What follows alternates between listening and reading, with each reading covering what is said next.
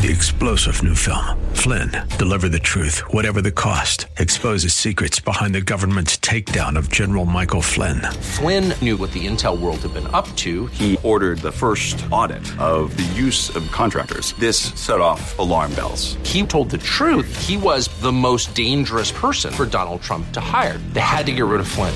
Flynn, deliver the truth, whatever the cost. Available now. Watch it today. Go to salemnow.com. salemnow.com.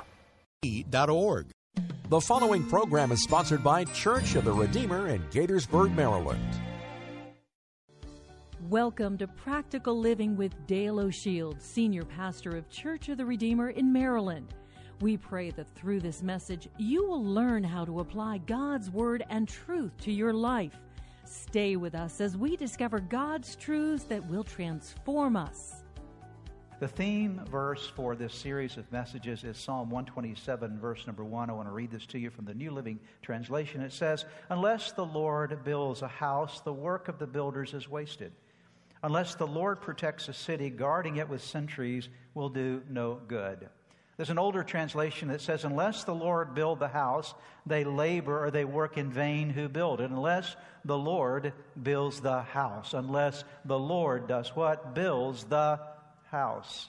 It's interesting that all throughout the pages of the Bible, you will find God making reference to this word house. The word house is used time and time again in both the Old Testament Hebrew, New Testament Greek, and Aramaic. You find this word house coming up again and again. God emphasizes the value that He places upon your house. So it's important to understand what He's talking about when He says building your house. Unless the Lord build the house, they labor in vain who build it. What is your house? According to Scripture, your house relates to at least four things. Your house, first and foremost, is you. You are a house. The Bible says that you are the temple of the Holy Spirit. And so when the Bible speaks of God building your house, He is building your life. And unless the Lord builds your life, you're laboring in vain to try to build a life. So you need God to help you build your life.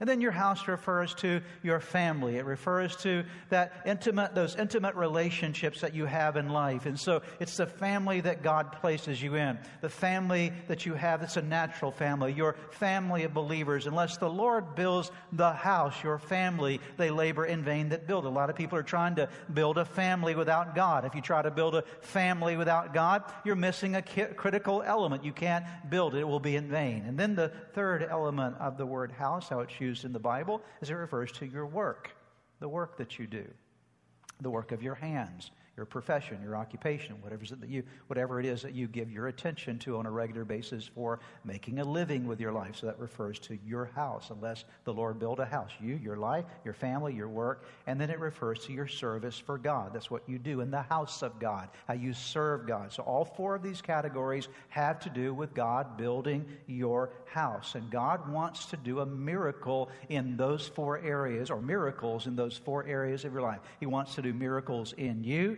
He wants to do miracles in your family. He wants to do miracles in the work that you perform with your life. He wants to do miracles in and through the service that you render to God. God cares about your house. He does. Unless the Lord build the house, they labor in vain that build it. So part of building a house involves understanding the word that I want to share with you today, and that is the word legacy. There's something that the Bible refers to as generational impact. It's called legacy. Your heritage is what you're handed. Your legacy is what you build.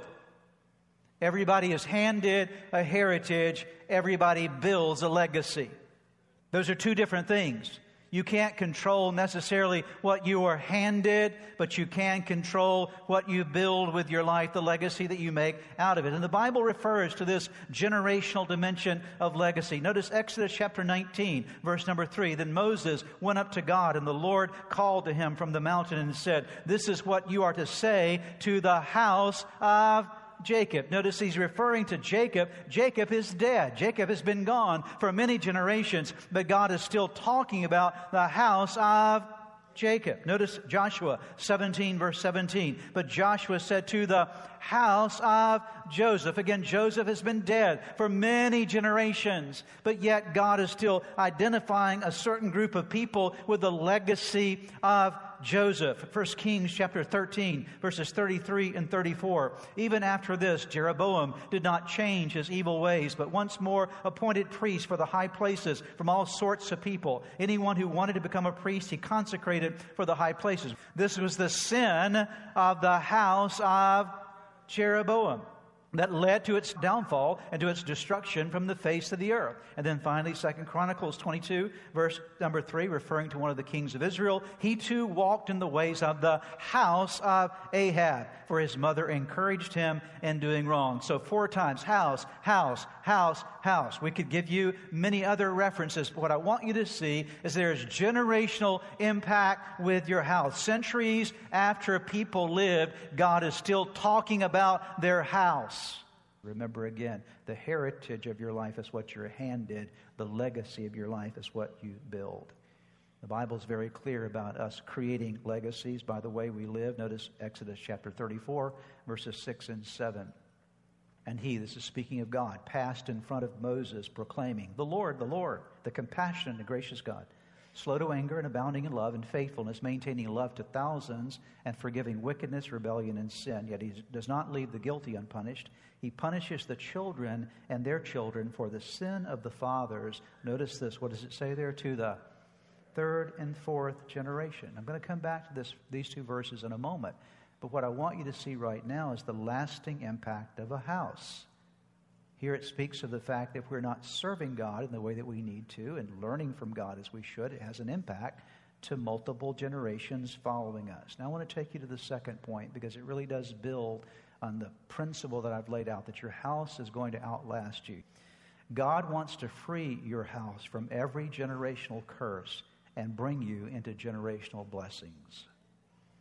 I want you to look with me again at verses 6 and 7 of Exodus 34. And he, that's God, passed in front of Moses proclaiming, the Lord, that is, he's revealing himself to Moses.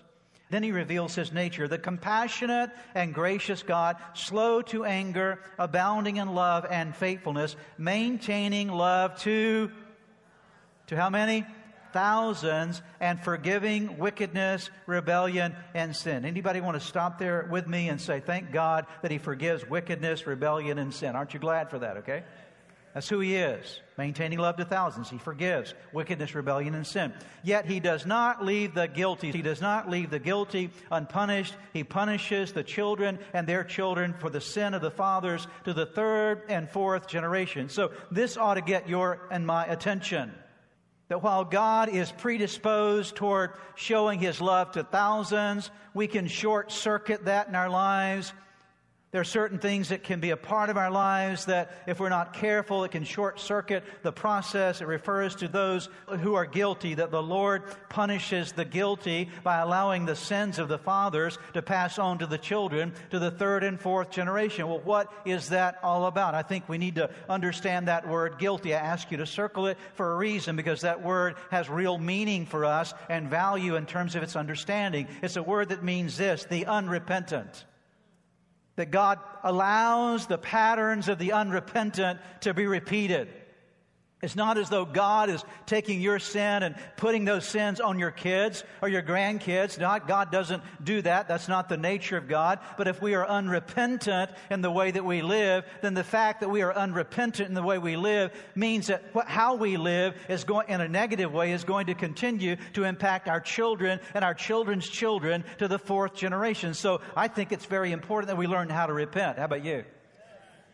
Because I think we have the wrong concept of repentance. Oftentimes we think of repentance as a moment when we sort of feel sorry about something, but real repentance, according to the Bible, is when you and I recognize something as being not the right way to be or the right way to live. We open up to that reality. We understand the impact it's having in our lives, and we say, God, I don't want to live that way anymore. I am changing. I am turning in your direction. I'm taking the truth that now has been revealed to me. I'm going to live now in the application of that truth rather than denying it by my behavior. I'm now going to repent. I am turning in your direction, God. So it's not about emotions you feel. You can feel a lot of sorry emotions and never repent.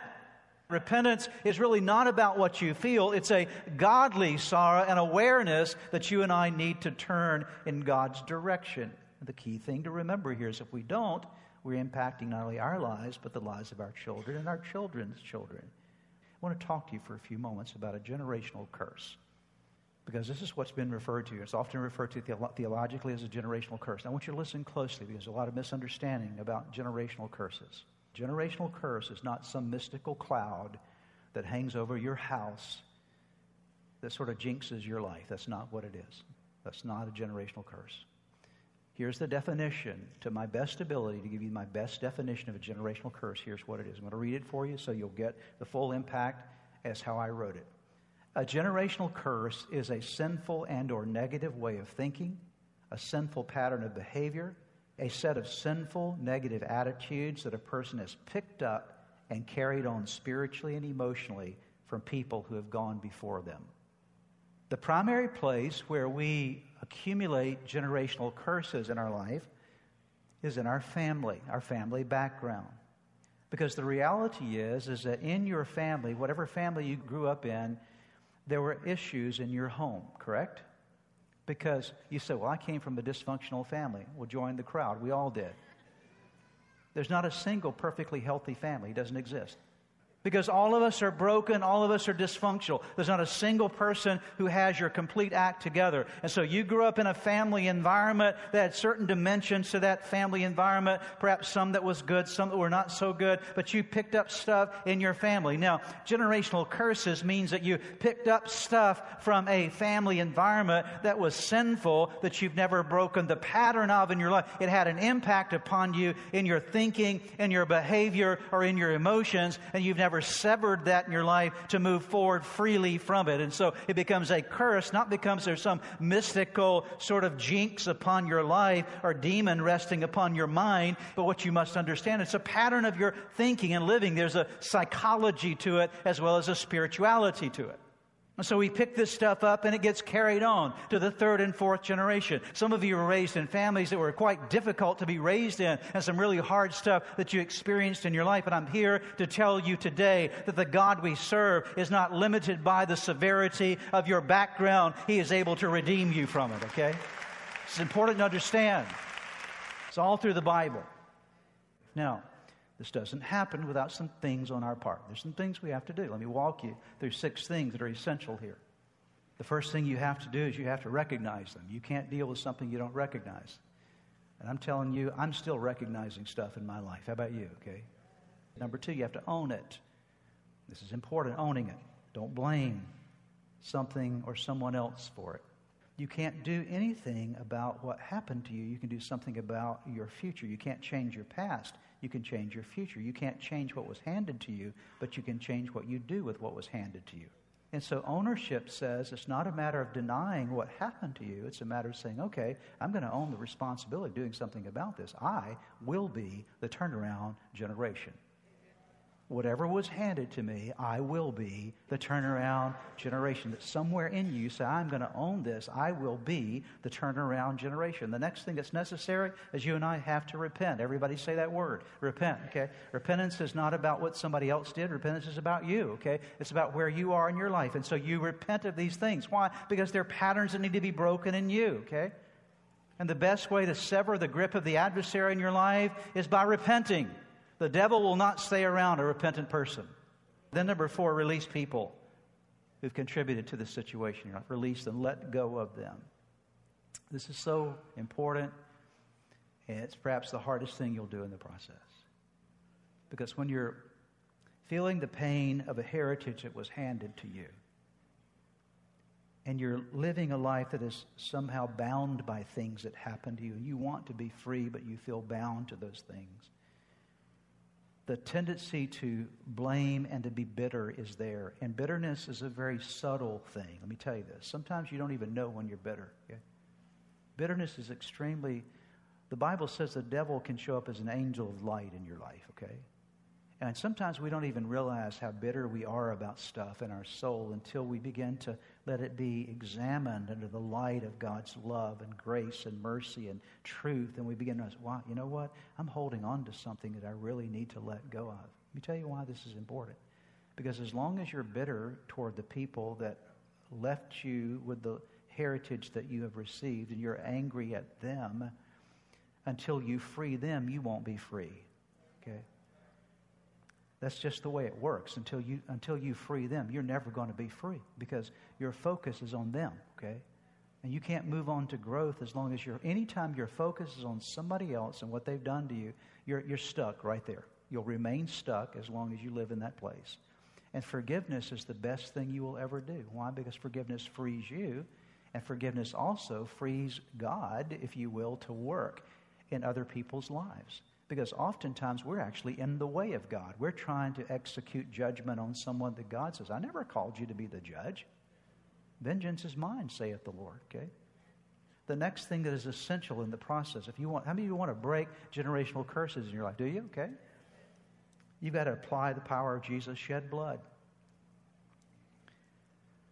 You apply the power of Jesus' shed blood over everything that you've picked up from your past that is negative, that is wrong, that is a heritage that you no longer want to be your legacy. You declare that there is power, wonder-working power in the precious blood of Jesus. I'm here today to declare to you and remind you of something that many of you already know. There is great power in the blood of Jesus. The enemy cannot stay around the applied and pled blood of Jesus Christ.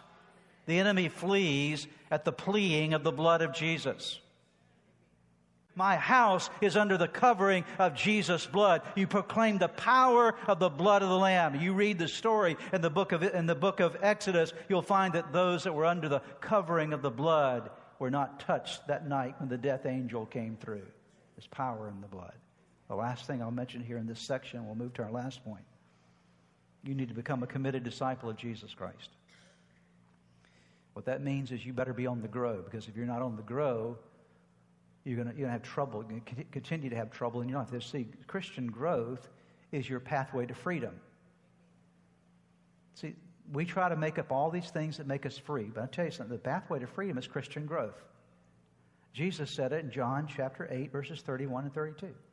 Then Jesus said to those Jews who believed him, if you abide in my word, if you continue in my word, you are my disciples, you're my students indeed. And you shall know the truth. And what will the truth do for you?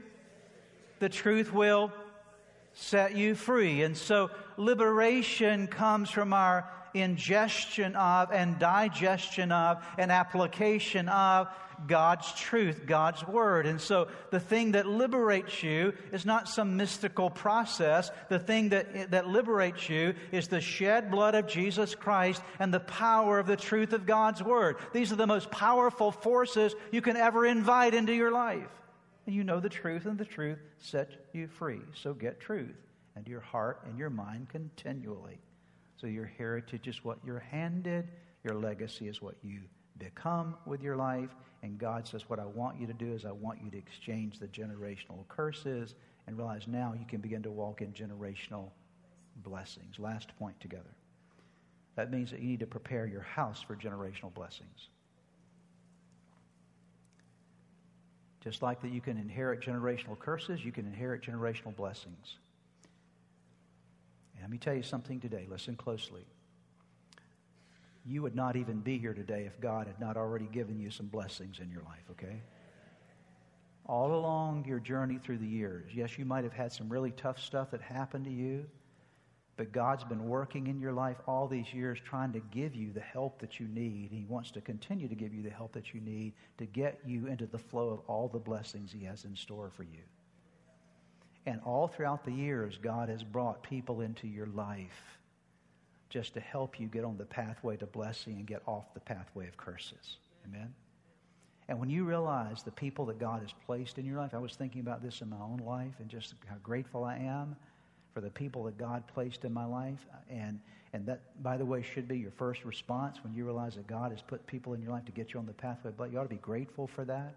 You ought to honor them. There's some verses there you can see on your notes, and you ought to imitate them. You ought to do everything you can to appreciate the people that have brought good to your life and are bringing good to your life.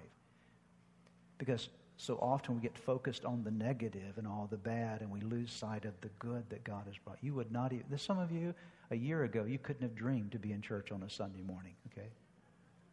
I mean, you were barely getting over Saturday night, okay, by this time on Sunday morning, right? Okay, right?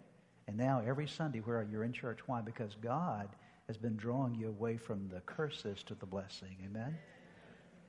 And many of you can look over your life. You see how God, you need to be grateful for the investment God has made in you to get you where you are today. Amen? And the investment He's trying to make in you today to get you where you need to be in the days to come. So if you're not grateful for that and you don't honor that and you don't appreciate that, you'll miss it, okay? You'll miss a very gift that God's given you. And then you say, now, based upon the power of what Jesus has done for me and the awareness that God's for me, He's not against me, He's bringing people even into my life to help me, and I honor that, I appreciate that, I'm grateful for that, then now I'm going to begin to prepare my house for the legacy that God wants me to leave. And let's go to the book of Deuteronomy as we're wrapping up here today, okay? Deuteronomy chapter 6, verses 1 and 2. We're going to talk about how to prepare your house for blessing. I'm not going to cover this in great depth because the rest of the series is going to kind of unpack a lot of what I want to start with in this last section today. These are the commands, decrees, and laws the Lord your God directed me to teach you to observe in the land that you're crossing the Jordan to possess, so that you, your children, and their children after them may do what? Fear the Lord your God as long as you live by keeping all His decrees and commands that I give you, and so that you may enjoy long life. Now, what we just read there is the shift from generational curses to generational what? Blessing. You see that? So that you, your children, and their children after them may fear the Lord your God as long as you live by keeping all His decrees and commands that I give you, so that you may enjoy long life. Now, how does this happen?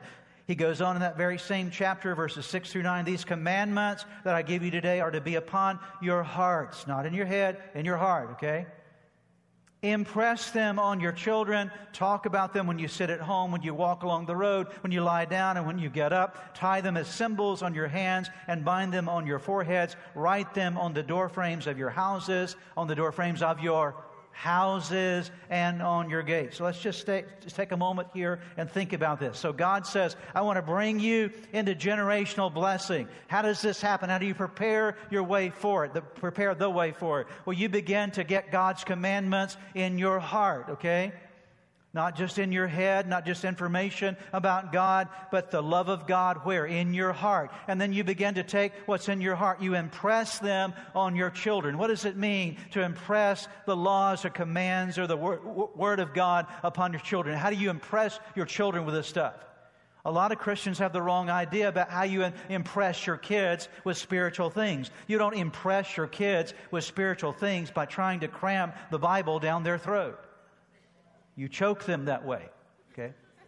You don't impress your kids with spiritual things by slapping them beside the head with commandments from Scripture. Now, should you teach them the Bible? Absolutely. But the greater thing to realize here, you should, yes, teach. The Bible says, talk about them when you're a house. Share them along the way. Let it be a part of your family communication that you're in love with God. You're in love with God's Word. You ought to read the Bible to your kids. We did that with our kids growing up. Every night we had devotions. We shared time together. We prayed together. All that stuff is valuable. But the most important thing to do here is to impress them on your children. What does it mean to impress them on your children? What does it mean when you impress somebody? It means there's something about them that captures your attention and says, I want to be like that. That's what it means to impress. And when you're impressed with someone, it means that there's something about that person that wears over well onto you and that you want to follow their example. And so the best thing that we can do, and this is an ongoing journey, nobody gets this perfect. Aren't you glad that we don't have to be perfect to be in the flow of blessing? Amen? Okay? We do have to be repentant, but we don't have to be perfect. So there's a difference between being repentant and being perfect. And so I'm not talking about being perfect, but I'm talking about being aware of the fact that there's an impression that we give to our children by the way that we live our lives so they can see the life of God at work in us. And that means that when we do make mistakes along the way, that we are able to acknowledge those mistakes along the way and to turn the corner and to get things back to where they need to be so that they see the gospel working in our lives in real flesh and blood, imperfect people, but people who nevertheless love God. And again, we prepare our pathway for the flow of generational blessing.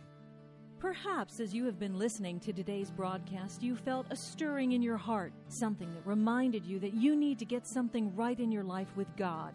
The first way to start in that journey with God is to open your heart to Jesus Christ, to make Him the Lord of your life, to turn over all your life to Him. And that begins with a very simple prayer. I want to lead you in that prayer right now, and it's a prayer that you can pray right where you are. Say these words: Jesus, I invite you into my life today to forgive me of all my sins. I need you. I want you. I want you to take charge of my life. Be my Lord and Savior, in Jesus' name. Now, if you just prayed that prayer with me, I want to encourage you with a promise from God's Word that says, when we call on God's name, when we call on the name of His Son Jesus, there is salvation that is brought to our lives. He changes us from the inside out. And the Bible says that if any person is in Christ, he is a new creation. Old things pass away. Behold, all things become new. And that's what's happened to you today as you've opened your heart to Christ. Let me encourage you. You need to take the next step. The next step is to make sure that you get into a good Bible-believing church where you're studying God's Word. And make sure you get a copy of God's Word and begin to read it. Spend some time each day in prayer. You've been listening to the teaching ministry of Practical Living with Dale O'Shields, Senior Pastor of Church of the Redeemer in Maryland. If you would like more information, please visit our website at church-redeemer.org. May God bless you and make you a blessing. When I started teaching an ethics... 3-star General Michael J. Flynn, head of the Pentagon Intelligence Agency, knew all the government's dirty secrets. He was one of the most respected generals in the military. Flynn knew what the intel world had been up to. He understood its funding. He ordered the first audit of the use of contractors. This set off alarm bells. The explosive new documentary, Flynn, Deliver the Truth, Whatever the Cost, uncovers the facts behind this scandal. Flynn told the truth. He was the most dangerous person for Donald Trump to hire. I find out the worst enemy that I'm going to face in my life is right here in America. They took my assessment and they wanted me to change it. And I was like, I'm not changing it. They had to get rid of Flynn. With in-depth interviews, archival footage, and never-before-seen personal records of the man behind the headlines. I just felt like I was drowning. Flynn, Deliver the Truth, Whatever the Cost. Available now. Watch it today. Go to salemnow.com. salemnow.com.